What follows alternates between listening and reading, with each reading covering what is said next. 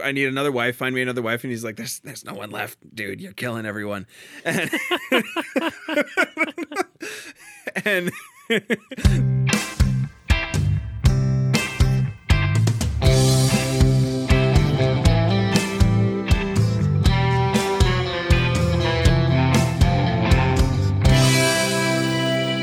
Welcome back, No Script listeners. This is another episode of No Script, the podcast, an unscripted conversation about theater's best scripts. I'm Jacob Mann Christensen.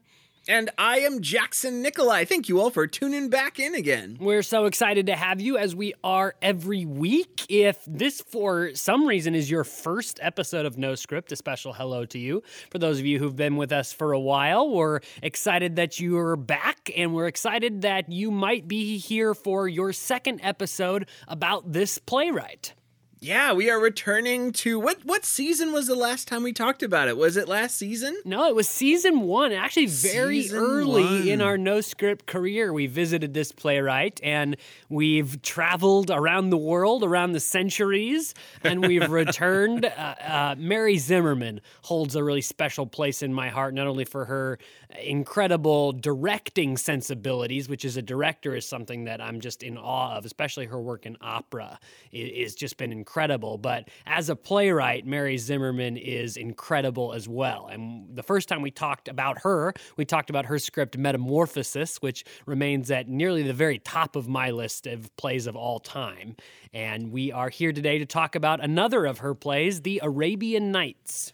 Yeah, another one that's almost like a mythic structure, a mythic adaptation of something from the past that is brought forward. Obviously, the 1001 Arabian Nights stories of the book. So we're gonna get into the context in a minute, but yeah, I'm super excited to jump into this one. So much great storytelling.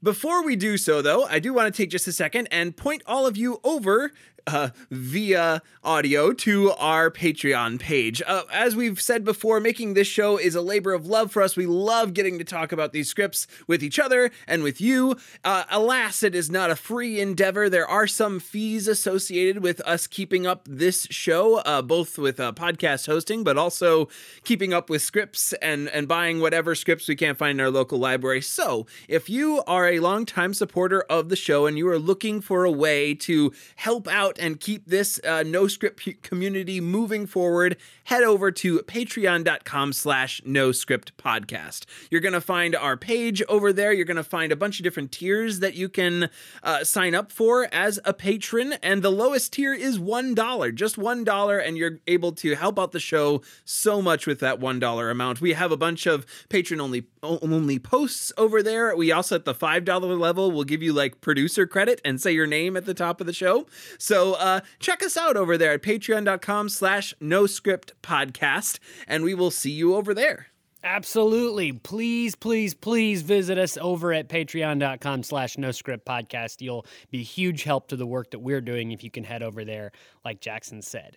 And now, back to the script.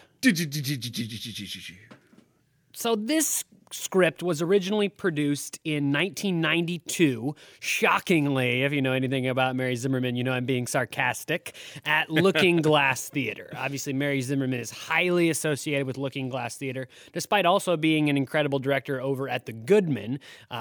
Looking Glass is really the theater where she is most known for producing a lot of the really incredible Mary Zimmerman things that she's done. It was produced, like I said, 1992 there. It transferred over and was produced in New York City at the Manhattan Theater Club in 1994. Jackson did notice that in that Manhattan Theater Club production, one of the members of the cast was a playwright that we had talked about recently, Bruce Norris, the playwright behind Clybourne Park, which we discussed, a few weeks ago, was in that original New York City premiere of The Arabian Nights.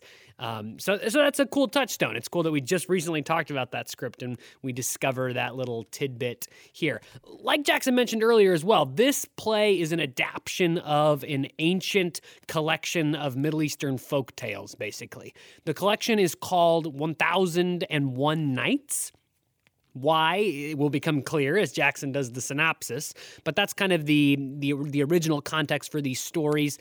As they've been transferred into English, they're a little more commonly known as Arabian Nights, or as Mary Zimmerman titled it, The Arabian Nights. There's a whole framework for all of the stories that Jackson will go into.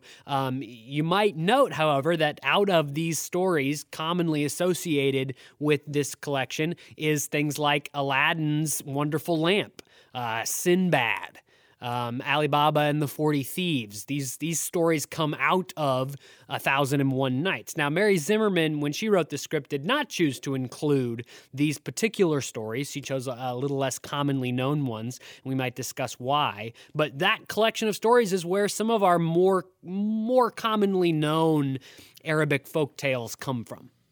Yeah, certainly within our Western perspective, that a lot of them are similar. There are some similar names in here that you'll hear. Jafar or Jafar is one of the names in there. So yeah, there's all sorts of similarities that I'm sure we'll suss out a couple of them. Context-wise, I'm going to contextualize the play itself. I don't have the know-how or the context of the actual book, 1001 Nights. So I'm just going to tell you what happens in the script. In the script, the main king, King Shahryar, is how we're going to be pronouncing it. First of all, forgive our often poor pronunciation of some Arabic words in here, and there will be a number of them. We have chosen to fail confidently in this pursuit. Yes. The king named Shahryar is king, and he discovers that his wife is cheating on him. He, in kind of a traumatic moment, walks in on his wife and her lover having sex, and his response is to kill both of them pretty brutally. We open the play with him strangling his wife. So it's a big beat for him, and he then continues this trend in that he is looking for another wife, kind of, and continuously marries a woman, is with her for a night, and then strangles her in the morning. And this pattern continues for a long time, to the point that families are leaving town, leaving the country to try to protect their families. Because night after night, he kills each of these women as the dawn comes. Mm-hmm. Until to the point that he turns to his trusted advisor, the Wazir, and asks him, "Why I need another wife? Find me another wife." And he's like, "There's no one left, dude. You're killing everyone." And the king says, "Well, you have 2 daughters, don't you? Bring me your daughter. It's fine. She will be a queen for a night. You should be blessed." Which I haven't seen the show, but I can only imagine in the first, this is the first 5 minutes of the show, this moment where the Wazir says, "There's no girls left." And the king says, "Don't you have 2 daughters?" Has got to be just a dramatic punch. Just to start the play right away. Start there. Don't you have 2 daughters? Yep. You just kind of feel the floor beginning to sink out from under this guy. And he does have 2 daughters. One of them is named, here we go, Scheherazade. And the other one is Dunyazad. And Dunyazad is quite young, like probably maybe even preteen. And Scheherazade is a little bit older, and their dynamic is these 2 sisters, and Scheherazade constantly tells Dunyazad stories to get her to fall asleep at night. And so the Wazir comes to his 2 daughters and says, "You have to marry the king." And Scheherazade run away, right? I mean, those are the options presented. We can all run away, as all the other families have done, or this is the option and he's going to kill you. Yep. And Scheherazade is like, game. She's like, yes, I have a plan and it's going to work. I'm going to save the whole country. And then to the point that the Vizier is like, are you sure you're going to die? She's like, no. Set it up. We're going to do this. And Dunyazad is going to help me. So she goes to the king and gets Dunyazad to kind of say a couple key lines that clues in the fact that she knows a lot of great stories. and the king kind of like takes the bait a little bit. It's a very tense scene, and we're going to talk about a bunch of these tense scenes as we go through it. But he has a knife to her throat. He's threatening her. He's basically saying, we're going to be together tonight, and then I'm going to kill you in the morning. And she starts telling a story. Not only that, she gets him to ask for a story.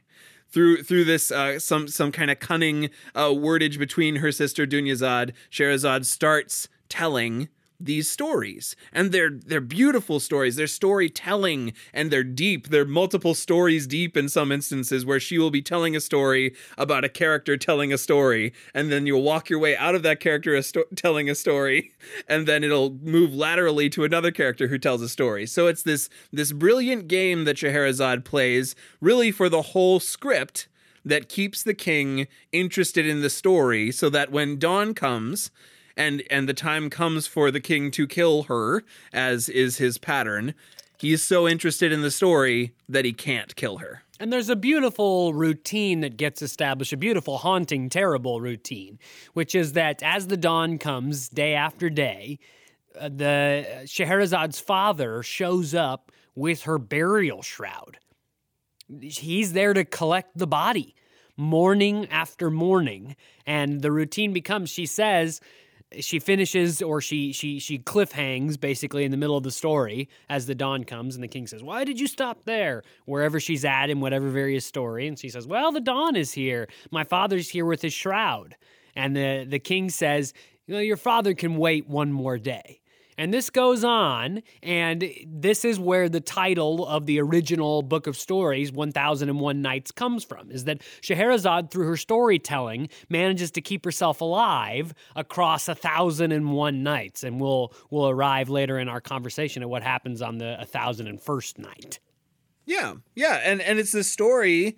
It winds up being a story of a lot of different people as a result of that, because we're invited into these sometimes almost parabolic stories that she's telling, other times just like narrative stories that she's bringing up. So the kind of unique nature of this play in particular is you know that there's a meta narrative going on the whole play. Scheherazade is trying to either just live or, help the king become a better person, and we can debate whether or not what her goals are.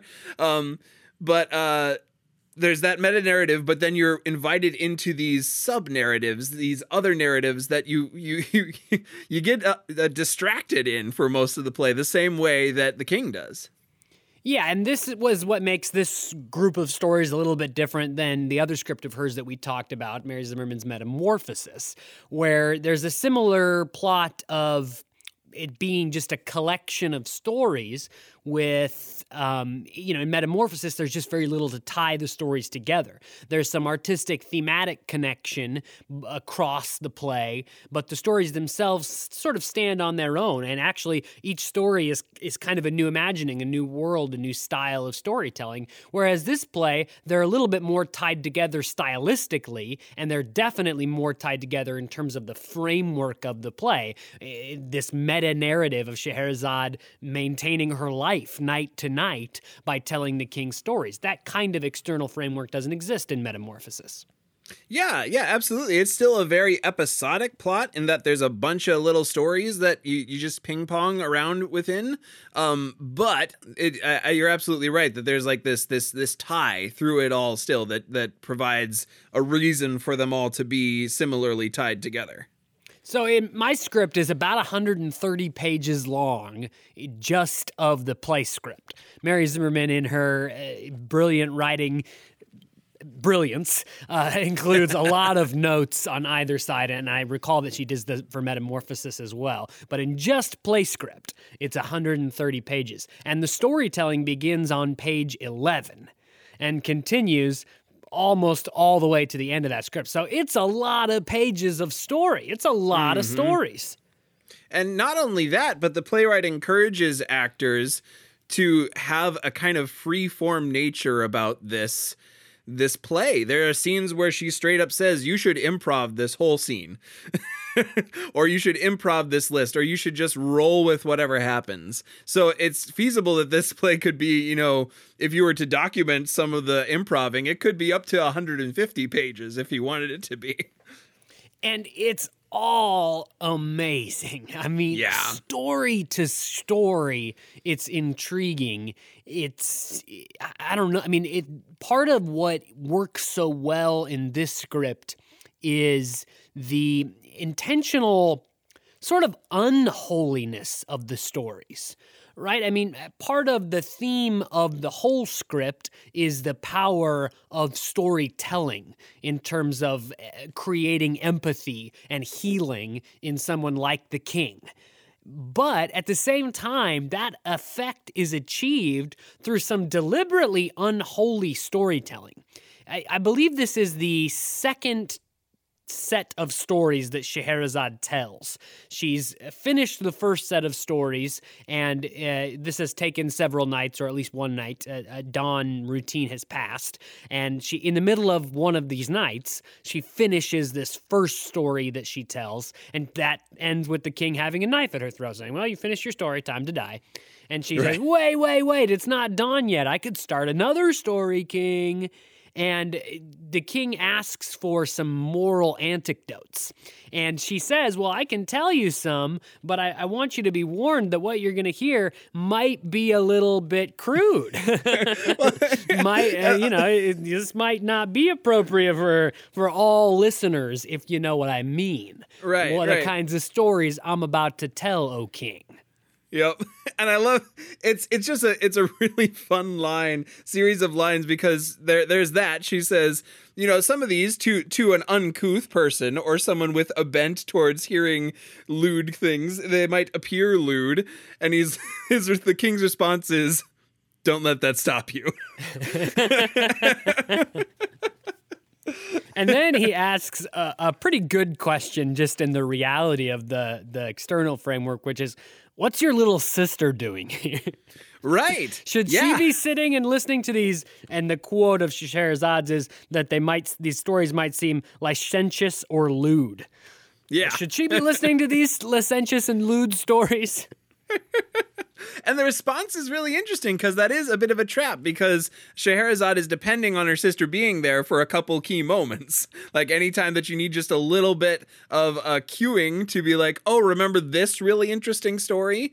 The sister jumps in with that sort of line. So her response is something like, oh, she's too young to understand what we're saying. Like, it'll be fine. She just can't comprehend it. So there's this game back and forth between them through the whole play. So what are some of the kinds of stories that get told, Jackson? We'll dig into, each of them piece by piece, I'm sure. But in terms of the breadth of stories, there's quite a wide variety, aren't there? Yeah, it's very all over the place. Most of them, though, I think probably intentionally on Scheherazade's part, have something to do with relationships and the problems that can develop between them. There are some kind of, as we've mentioned, parabolic or like moral of the story style tales. But there's a good chunk of them that aren't that as well. Some of them are just straight up funny. I'm just looking at the list of them, and I think there's like 13. I'm thinking is what I'm looking at. 13 to 15 different stories that are told within these plays, and some of them are told over each other. There's a beautiful moment towards the end of the play where time speeds up in the play, and 6 stories are told simultaneously. So there are, let's see, there's the Madman's Tale, which is a beautiful tale right at the top of like this guy.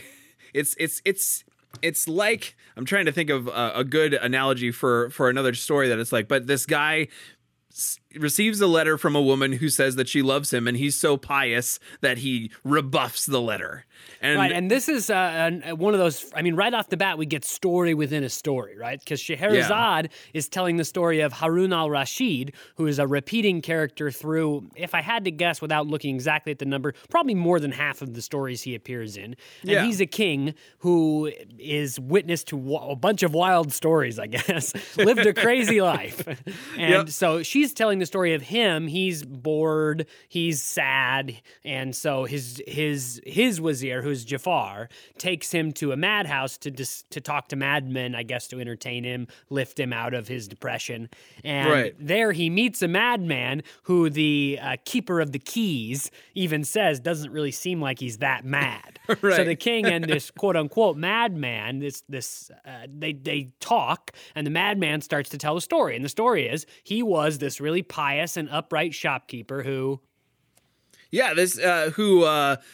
who would sell jewelry to women, and he got a letter from a lover, and he rebuffed her and beat the slave that she sent to bring the letter, and so then years pass, and he is trying to get married, and she enters, or this person enters, and like seduces him.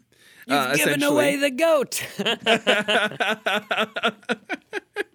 Not quite, though. Spoilers, because this dancer sort of person who appears with an entourage seduces him, and she keeps talking about how ugly she is, and this shopkeeper doesn't really see her as that ugly. In fact, she's quite stunning. So he's very confused, but falls for her almost instantly, and she says, well, my father thinks I'm so ugly that he wants to get he's trying to get me married, or actually, he doesn't want me to be married, but if you go to him and beg, he'll let you marry me. So he does. The father says, she's really ugly. And he says, yeah, well, I got it. And they get married, but he hasn't seen her yet. So then his bride arrives, who is the daughter of this father, and... Well, the kind of crucial prop or costume note is that she is obscured with a full, I believe it's a burqa, or a full covering, and so he gets married to this woman, and it turns out that, I mean, this is kind of maybe a crass line of words to be getting into, but this woman that he marries is quite ugly and terrifying to him, and so he runs away, and the next day she returns. This woman who he met in the shop returns, and who he's he thought was this guy's daughter, and he was, well, you're not ugly, you're incredibly beautiful, I'll marry you because everybody thinks I don't get it, but it was a trick, right? Yep. It was a trick all along, and she reveals that what I revealed early on in this story, that she is in fact the woman who wrote him the letter all that time ago, and this is like her way of punishing him for that for all those years ago. But then, like, the story continues. You get even more interested. She's like, but don't worry, now I'll help you out of this situation that you're in. And it starts a whole other little story on the way. And so she helps him divorce this woman that he didn't really intend to marry at the beginning, and then he and the perfect love end up together. Eventually, she is the one that has put him in the madhouse because, I think because he didn't want to sleep with her. Like he was like the 12th time night in a row or something like that. He was tired. And she's like, he just needs to rest. But the king, now we're back to the first level of the story, which is just the madman in the madhouse. The king convinces this woman to release him, and they go off happily ever after. Right. Interesting that the king of the meta framework is where he is because he's deeply wounded and suffering as the result of being stabbed in the back by his wife, by a woman. And this very first story is the story of a woman who tricks a man. Right. I think that that's consistent throughout this telling. The stories that Scheherazade tells get the king to engage with fiction so that he can grapple with reality. And engage around his problem, right? Because there's a world where she just punches it in the nose and tells the story about this poor king who was cheated on by his wife and needs to just get over it. Right. But she doesn't tell that story, really. Not at all. Yeah, that phrase, the get over it, is like almost specifically what she works against this whole time. Because she tells these kind of, as you mentioned, in theme stories of someone being tricked. And it's not, the moral of the story is not get over it. It's, oh, well, you tell such a beautiful story, kind of, that I'm going to, oftentimes the king plays like a Deus Ex Machina role in a lot of these stories where he's like, oh, okay, that makes sense. Here's sense. Go live your life. This is what Scheherazade is working against. This is the king's feeling. I'm just going to read briefly a part of the poem that the king recites at the beginning, just after he's discovered that his wife has cheated on him and killed them both. He says, "Friends, trust not at all in women, smile at their promising, for they lower or they love at the caprice of their parts. Say not, if I might love and yet escape the follies of loving, but rather only a miracle brings a man safe from love." He blames all women. He harbors a deep mistrust and hatred in his heart for women as a result of the pain that he's endured at the betrayal of his wife. And so Scheherazade is not only, right, there are two levels. She's trying to stay alive night to night through storytelling. There's this active threat against her life. But I think that she is clever enough and confident enough in her scheme to be playing that part and also working at this higher goal, which is telling this very specific sequence of stories to help the king reestablish some empathy and some healing and some humanity after his hurt, right? Because the perfect love, which is the woman character that has tricked this madman into marrying this other woman, she ends up not being all that bad in the end, right? Yes, she tricked him, but they live happily ever after together. There's no permanent pain or damage caused to the madman as a result of her momentary betrayal. Right. Yeah. If anything, he's kind of slept it off and winds up being just fine at the end. And that kind of pattern continues throughout the play. Like anytime someone gets in like a truly bad situation in the play and it's like all hope is lost, you're going to die, someone's going to murder you, or you're going to be executed for what you've done, there is a turn where that character gets a chance at redemption. I'm thinking of, I think it's the second story now, which turns into like 6 stories, wherein a king makes his jester get married. And the jester doesn't want to get married. He says he's afraid of women, but he gets married nonetheless. He's specifically afraid that he will marry a woman who will cheat on him. And so they get married, and some months go by, and he's like, I'm going to go. But just before you continue, Jackson, I do want to note, just to connect what we said earlier, this is the story that is supposed to be a moral anecdote. Right. So keep that in your head as we're going. She's telling this story as a specific request from the king to tell a moral anecdote. Yeah. So they're married for a couple months, this jester and his new wife, and he leaves the house for like a party. And she pretends that it's awful that he's leaving and that she'll miss him so much when he's gone. But then says, I guess I'll just have to be happy that you're happy and have a good night. And so the jester leaves, and one by one, 4, I think, other lovers come. There's kind of like almost like a liturgy that happens where she says, "Oh, my lover, you're early. Why are you here?" And all these, there's a butcher, there's a pastry chef, there's a farmer, and there's a clarinetist. And each of these people in sequence come to her place and are shoved into a closet as the next one comes, as she's trying to like keep this notably the ruse alive. Same closet, actually the privy, the bathroom. They're all shoved in there together, and one by one they discover each other. And then the jester, her husband, shows up and discovers them all. So right away, right? Scheherazade's supposed to tell a moral anecdote. And she tells the story of not a king, although a king is involved in this story. Again, it's actually the same king from the first story, Harun al-Rashid. And the Harun al-Rashid's jester is the subject of this story. And he's been cheated on, right? He's been betrayed. A moral anecdote to the external framework king situation seems pretty clear. But because the second story is so complex with where it goes, it's a little bit more subtle than just a straight up punch in the nose with the connection.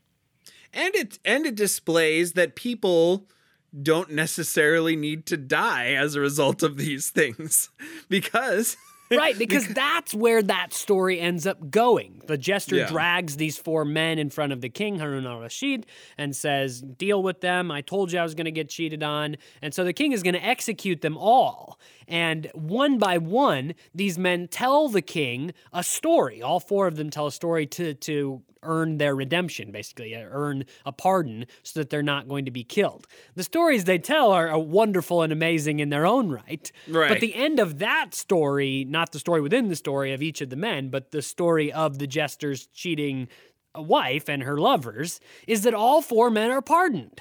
That's Right. the moral anecdote that Scheherazade tells, if you're willing to parse out the fact that there are 4 stories told within that one story. You discover the moral anecdote is somebody was cheated on, somebody had the opportunity to kill the people who were responsible for it, and didn't. Yep. Yeah, and that is one of the kind of breaking points for them. Up to that point, there has been in the play up to this point there is not really any affection shown between the king and Scheherazade up until the end of that story, and that story ends the act.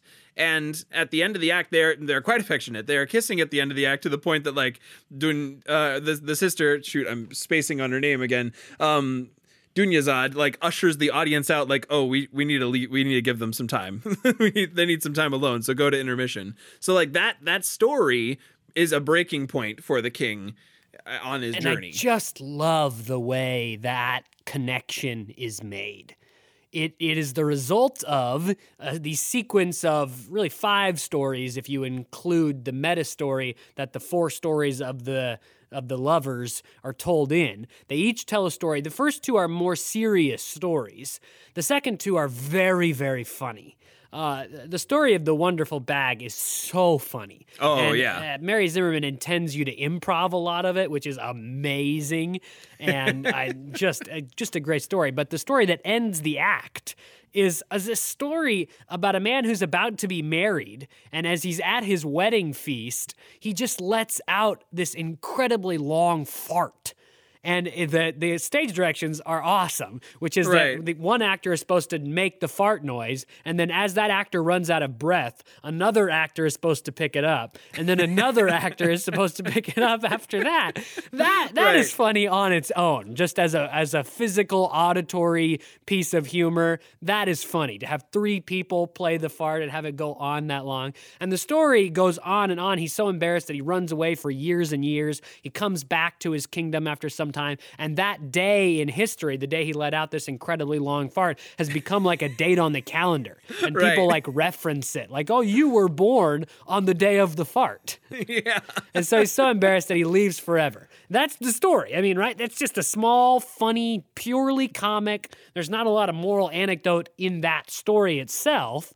But what it does is causes these 3 people witnessing the story, Scheherazade, the king, and her younger sister, to be rolling on the floor laughing. They're falling over laughing. And you can see why. That is a hilarious story. And they're laughing and laughing and laughing and laughing and laughing.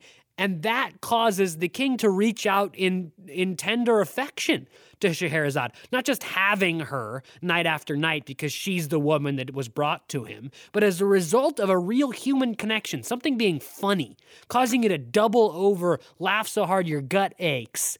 That's what causes him to reach out and kiss her, have this affectionate human moment. That causes then the sister to play out a great joke for the end of the act, which is, everybody, why don't we give them some alone time and go off to Right. intermission?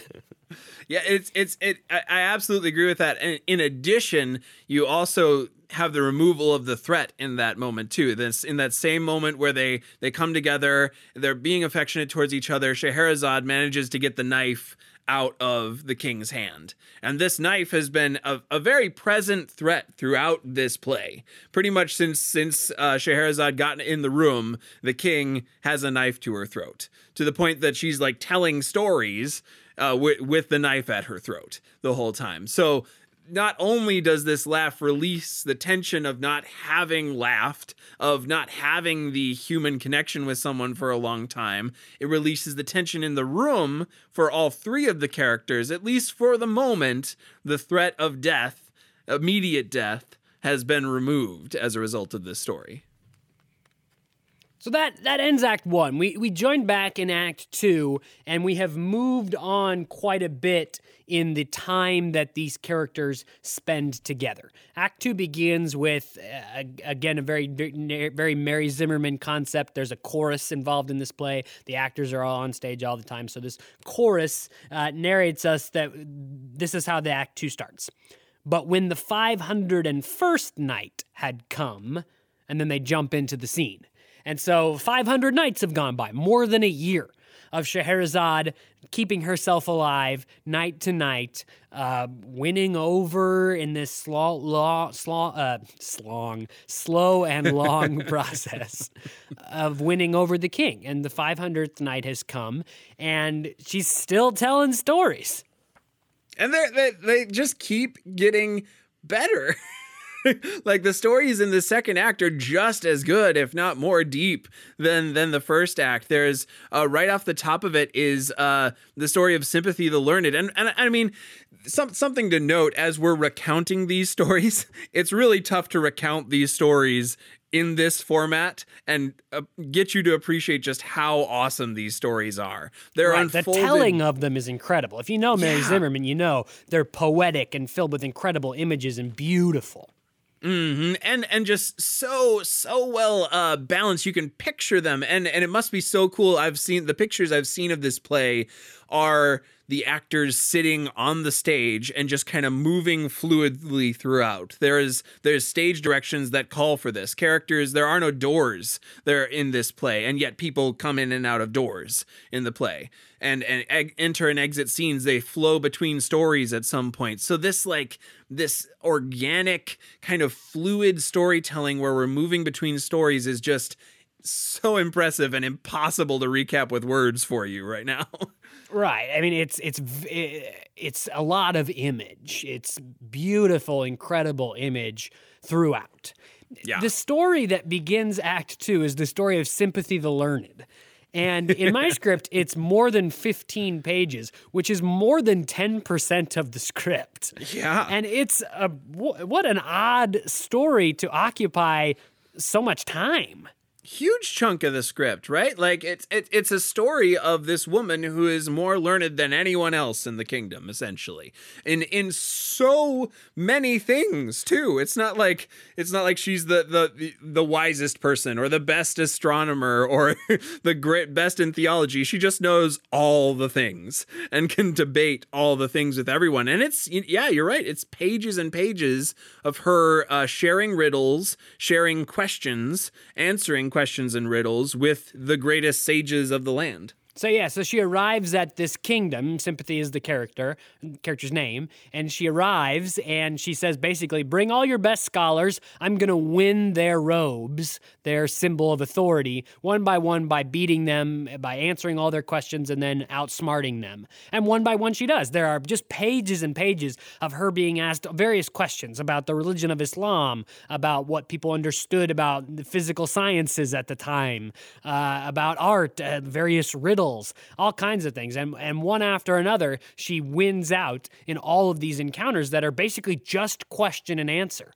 And the drama of, is this woman intelligent enough to answer these riddles is part of what's interesting. Some of the actual question and answer discussion that is had is interesting, especially if you're interested in things like Islam or in riddle telling and answering. And she wins out all of this. But throughout all, this reoccurring character of the king, Harun al-Rashid, is watching and observing what is going on. And his involvement in what eventually occurs with Sympathy is maybe a little bit of what keeps the audience with the story. So she beats out 3 scholars, and then Harun al-Rashid takes over to try to question her.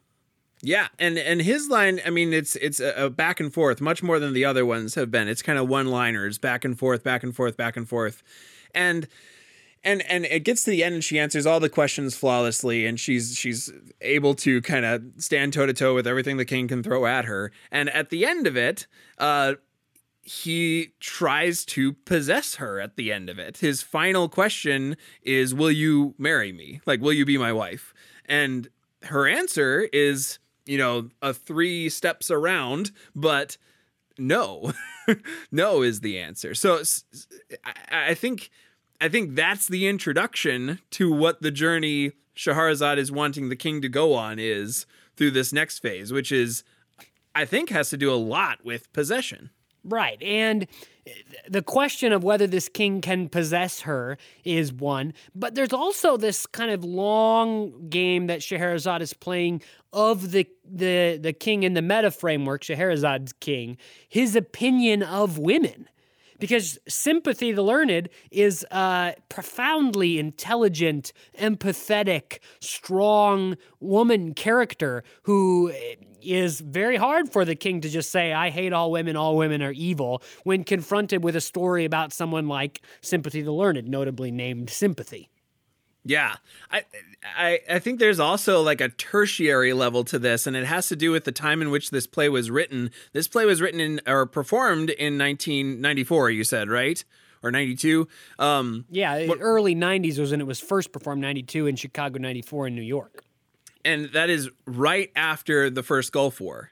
And this play, this scene kicks off Act 2, right? So let's say you're an audience member who has made it to a play titled The Arabian Nights right after the Gulf War, right? You go through the first act, which is just this kind of delightful in a lot of ways storytelling act. And then you're introduced to this next act, which is a treatise in a lot of ways, or just not a treatise, but like an introduction to a lot of things about Islam and a lot of things about this culture.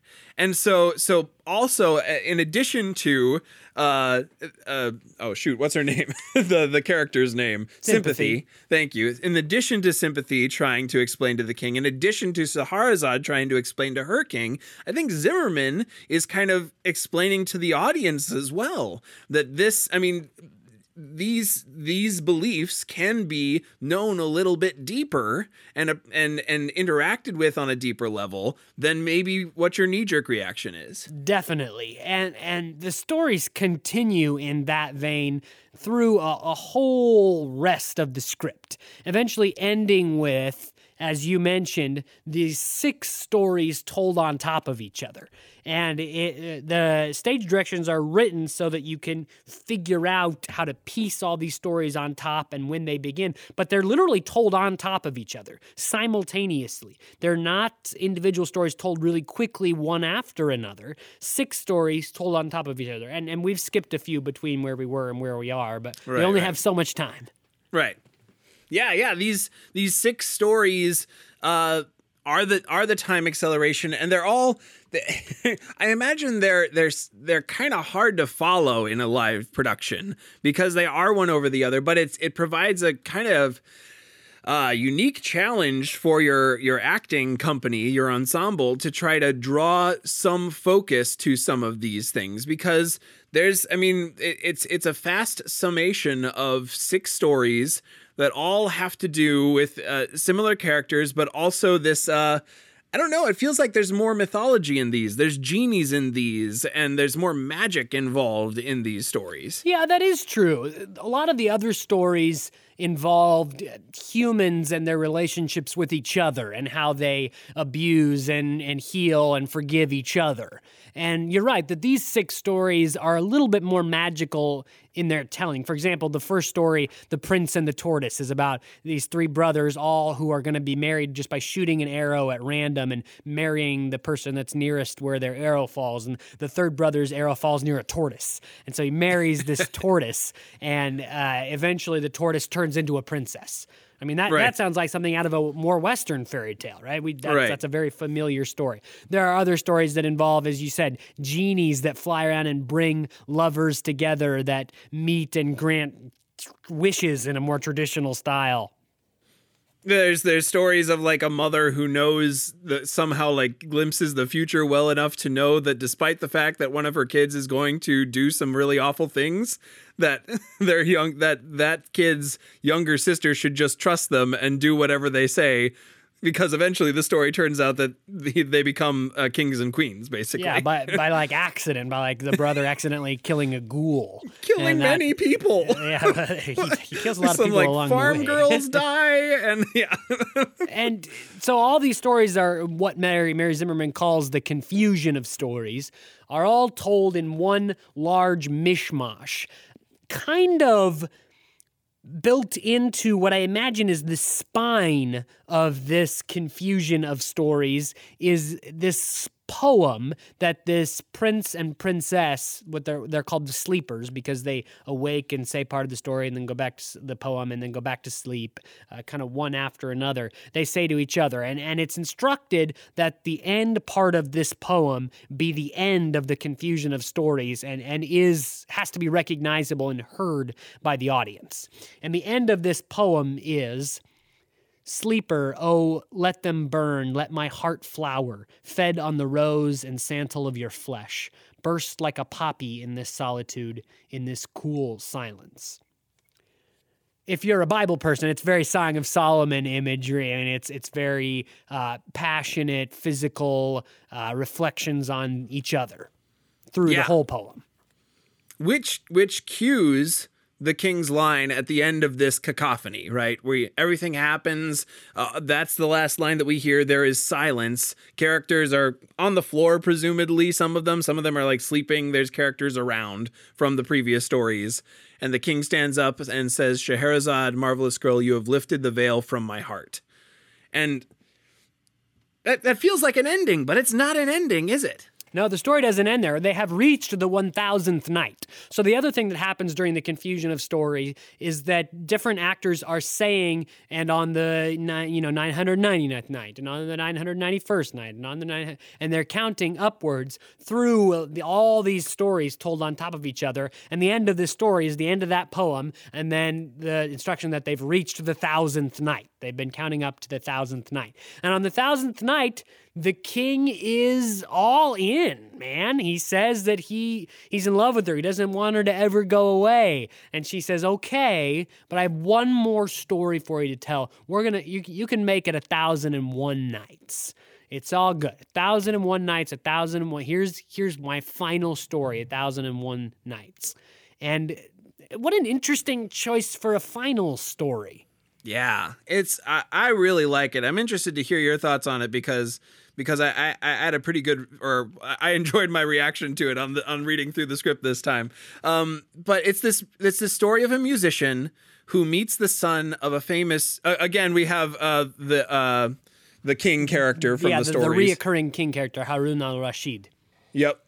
Who introduces a musician to the son or grandson? Well, the musician is the grandson of another famous musician. And the king's famous musician in his kingdom is called Ishaq of Mosul. He's like an instructor, a teacher of music in Harun al-Rashid's kingdom. And the king has brought the grandson of another famous poet musician to town. And so Ishaq of Mosul comes to meet this grandson of the famous musician and says, "Well, hey, what's the best song your relative ever, wrote, played, imagined?" And so this relative does this music. It plays it, sings it, imagines it, and we don't hear it. Yeah, which is, I think, just such a perfect choice.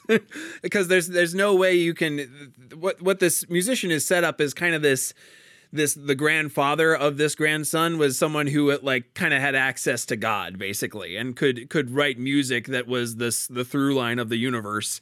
And I kind of imagine it like Salieri meeting Mozart, as I'm trying to kind of create this character, right? And mostly an instructor meeting just like Mozart's grandson, just somebody who had the gift, the genius. Yeah. Yeah, and that's the way that Ishaq of Mosul reacts to it. He's like, "Oh my gosh, this is awesome." The grandson says, "I can write it down for you or something. Do you want me to? I'm leaving tomorrow." And Ishaq says, "No, I've got I can hold a lot of music in my head, having just heard it once. It's mine now. Thank you so much. Bye." And he's clear that hearing this music, this song, which was like it's like his 43rd song or something, very Yeah. specific like that. And he hears this particular piece, and it blows him away. He says, "Time was frozen in my blood, and I left the prison of my skin and became other than myself. How can I describe? How can I how?" That's his reaction to the music, life-changing music. Mm-hmm.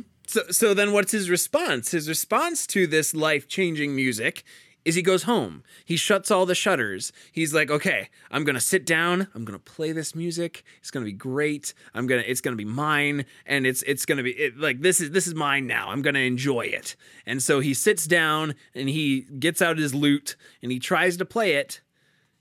And he can't remember it. And he says, I am the type of person who can retain 100 couplets and their melody when I have listened once with a negligent ear. And he's a person who can internalize this kind of music, but something is different about this time. He can't remember it. He can't play the level of music that he hears in his ear and in his soul. So he goes searching. He seeks out to get this music back. He desperately needs it. He searches all over for it. Eventually he goes on a long journey. He comes across 3 women who are, I would guess they're some sort of mystical characters of some sort, or just interact with them as 3 random women, but they clearly have some sort of higher connection, higher power. They claim to have just been in the room when the music was played. Yeah, and they're introduced by him saying suddenly 3 young women appeared from nowhere. So I think the assumption that, these are almost like some sort of spirits is a good one to make. And they say that they know the song, that they can teach him the song, that they heard it, they have it, they can teach it to him. But there's a condition, right? Like they're not just going to teach it to him. What do they kind of hold back from him? Right. Their lesson is that, look, you have been stingy with your music. You've written a lot of music, but you're not sharing it with anybody. You don't teach it to your students. You don't play it for people. You're hoarding it up, and no one can experience it. And if we're going to teach you this music, you got to change. You got to start sharing this music and your music with the world. And of course, he's desperate for the song, so he agrees, and they sing it for him. And he has that same life-changing, beautiful feeling of experiencing this music again. And there's this mesh moment here where there's a couple moments where Shahrazad's king, King Shahryar is what I'm using, interacts with the story. One, I don't think we'll have time to talk about, so read the play. It's one where he actually plays a character throughout the whole story.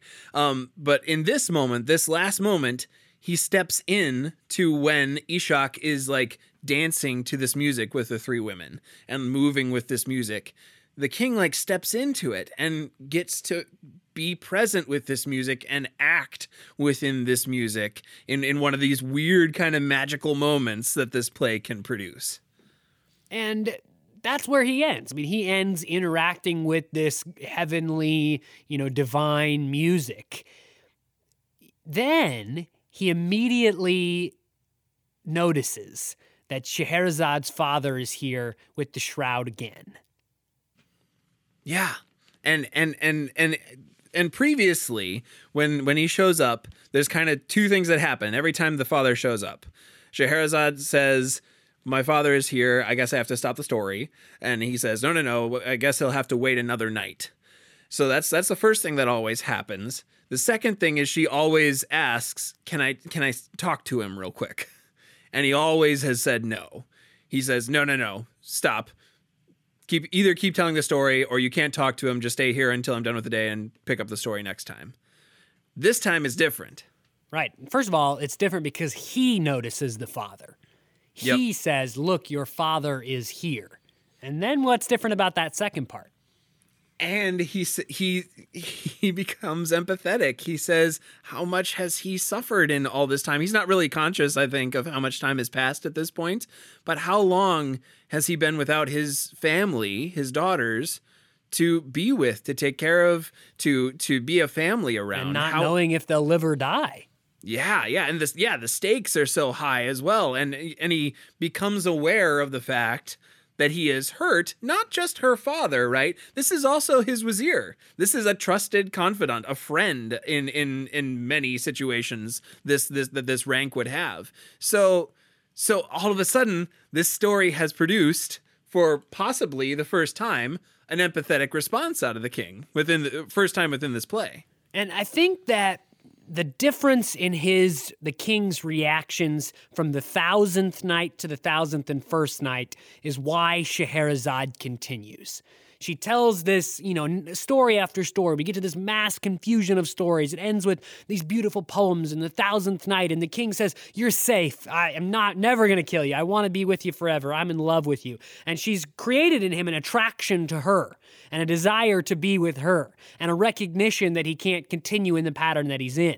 But on that 1001st night, she pushes through, and on that 1001st night, the king empathizes with someone who's not just her. That storytelling power has created in the king a connection beyond just Scheherazade. Right, and he knows that he kind of has to share, because that's the other part of that response on the 1000th night is you're safe. I love you. You must never leave my side. We must always be together. We must always be together. And the response on the 1001st night is, oh, go to your dad. Jeez, like you, it's time.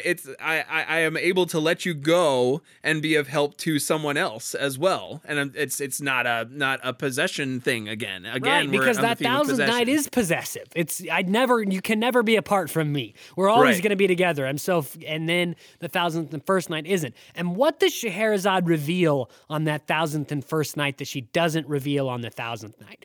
Beautiful, touching moment. This is akin to the end of Metamorphosis, really. Mm-hmm. What does she reveal?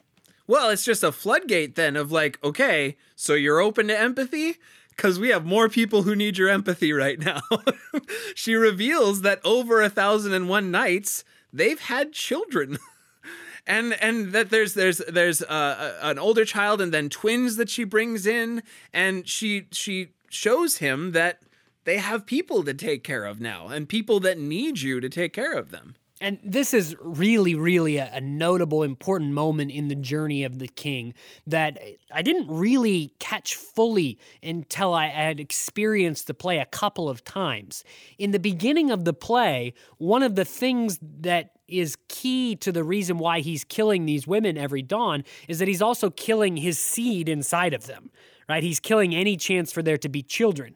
So he's killing his ability to make any kind of connection with a broader future world, to have heirs, to have descendants, to live on past his own life.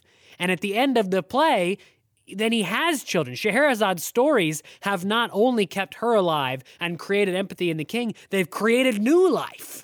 Yeah, and connected him back to the world, back to his ability to regenerate, to become more still, and given him purpose in that. Now, at the end of all this, that again, we feel like, okay, that's the end of the play. But it's not, is it? There's even more, and it's a weird ending to the play, or at least in what we've been experiencing so far, it feels kind of weird. Yeah, so the end of the play is a bookend to what occurs at the beginning of the play, which is before all this stuff with the king and Scheherazade, the ensemble is instructed to set up the stage, to unroll carpets, to create the environment, and then to create the sound of wind over the desert. Bringing the audience into Baghdad, to the area, to the kingdom, to the time. Then at the end of the play, I'm just going to go ahead and read it, the whole stage direction for you, so that you can have a sense of what happens. This is after the family has been brought together, the sister has been taken care of, the father has been taken care of, all is well. Then the company looks up, then sinks to the ground. The sound of the wind rises and everyone begins to roll away, first slowly, then all at once, like dead leaves in the wind. Some performers pile on top of one another against the back wall, others are strewn about, caught on the ottomans or the instruments. The sound of the wind continues for a moment, then stops. Everyone is still. And notably, with all over all of that is a couple actors who are producing air raid sirens noises with just vocal patterns. So you have the fast forward. Then it's like we rewound for a little bit. We traveled back in time to when Baghdad was this place, and then at the end of the play, we're fast forwarding and we're seeing it all of this kind of melt away to the soundtrack of air raid sirens. Right. I mean, it is the right, like you say, the fast forward. We're brought back into a world where this part of the world is what it is today, which is a war zone where air raid sirens blare, things are blown away. What is created and has been there for thousands of years is being torn apart and left scattered in the wind. Yeah. So and we just came from this place of vibrancy, of story, of such a good ending, and then this is the ending that we walk out with, right? I think still the retinal image. I don't know if I'm making up that term, but I like using it. The retinal image we have, I think, is still. This play is beautiful and colorful and all sorts of vibrancy, especially at the end of the play.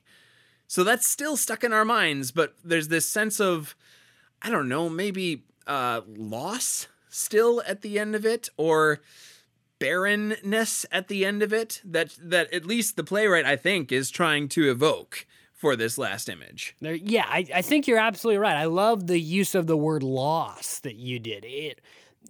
There's a sense of just profound loss, of sadness at this is what has existed in this part of the world and really in every part of the world. This vibrancy of culture, of story, of human empathy, and the power of the myths that we tell each other to teach, to heal, to bring us about. And then there's it's not so strongly pointed political commentary as much as it is almost creating that empathy in us that Scheherazade creates in The King by stories of loss and healing. Mary Zimmerman says, there's something like that going on in the world right now, this loss of this part of the world's, or at least of our perception of this part of the world as being anything other than a war zone. Maybe that's what the loss is our own perception. Yeah, it's not a political critique as much as it is a human critique. It forces you to, and it's literally human because the people have slinked to the ground. That's the word I'm going to say, and rolled up against the furniture, right? Like wind blowing them away. So you're they following become along. Things, right? I mean, they become not humans, which have agency against the wind, but just pieces of object that can be blown around. And then, though, I would argue for a second beat of that. It feels like they're object, and then they're blown around, they're caught up against things, but then they're strewn across the stage. Human bodies are strewn across the stage at the end of this. And what a terrible, powerful image for the end of this play, and challenging perceptions for again, this last image as we leave this play. Look, a play like this has so much in it. We can only scratch the surface. We really gave you a bird's eye view this time. Sometimes we like to dig in so much more, but there's just too much to dig into. Right. I mean, Mary Zimmerman is a master storyteller. The way that she is able to bring out character journeys and images and metaphors and repeating action. I mean, her use of, Jackson and I are from religious environments, so we would say liturgy or repetition and patterning of language is unrivaled. Absolutely. And just so challenging as a storyteller too, right? Like this play exemplifies not just theater, but storytelling. And the art of storytelling, the culture of storytelling, what stories can do. It is probably unrivaled in its ability to argue the point that stories and engaging with stories, telling stories, has real good that it can do in the world. A real change can be brought about because of the telling of stories. So I would love to be in this play at some point, or be a part of this play at some point. It's such a good script for that. But If you out there have been in this play or read this play, know one of the stories that we left out and want to talk about it, we would love to keep having that conversation with you. And we have the ability to do it through the magic of the internet. So find us on Facebook, Instagram, Twitter, comment on this post there, or just post on any of our pages. All the usernames are at NoScript Podcast for those social media platforms. We also have a Gmail, noscriptpodcast@gmail.com. You can find us on all of those areas, and we'd love to keep talking about The Arabian Nights by Mary Zimmerman with you. If you liked this episode or some of our other episodes, one of the great things you can do to partner with us is share it. Tell people about it. Share it on your social media. That helps us out if you keep expanding our continually expanding community. So thanks ahead of time for that. You can find our podcast on Podbean, Apple Podcasts, Google Play, and Spotify. One of the best ways to find it is on Facebook, Instagram, and Twitter every Monday, where a link is posted to the new episode as they come out. Also, for those of you who have stuck around all the way to this point and have not just switched it out with the music, you get a little bit of an Easter egg. We're announcing our next themed month coming up in a month from now, right? Yeah, we're approaching it. It's just a few weeks out. We're going to move into a theme month, 2 seasons now. We've done a month of scripts focused around something specific. The very first month, we did a series of musicals. Second month, we did 4 plays by Arthur Miller. This season, we are doing 4 plays that have a connection of theme or imagery or content. We are doing Magic Month. Yeah, Magic Month. So we might start kind of getting out some of the scripts to you that we plan to do. So if you want to read along to Magic Month, we'll see. But coming up soon, that'll be happening. And what a great script to kind of clue you into that with The Arabian Nights that we talked about today, a play filled with magic. So if you like the conversation today around this kind of magical or ethereal-ish storytelling aspect, there's going to be more to come in Magic Month coming up. We're looking forward to it. Until then, I'm Jacob Mann Christensen. I'm Jackson Nikolai. Thanks for listening to No Script, the podcast. We'll see you next week. See ya.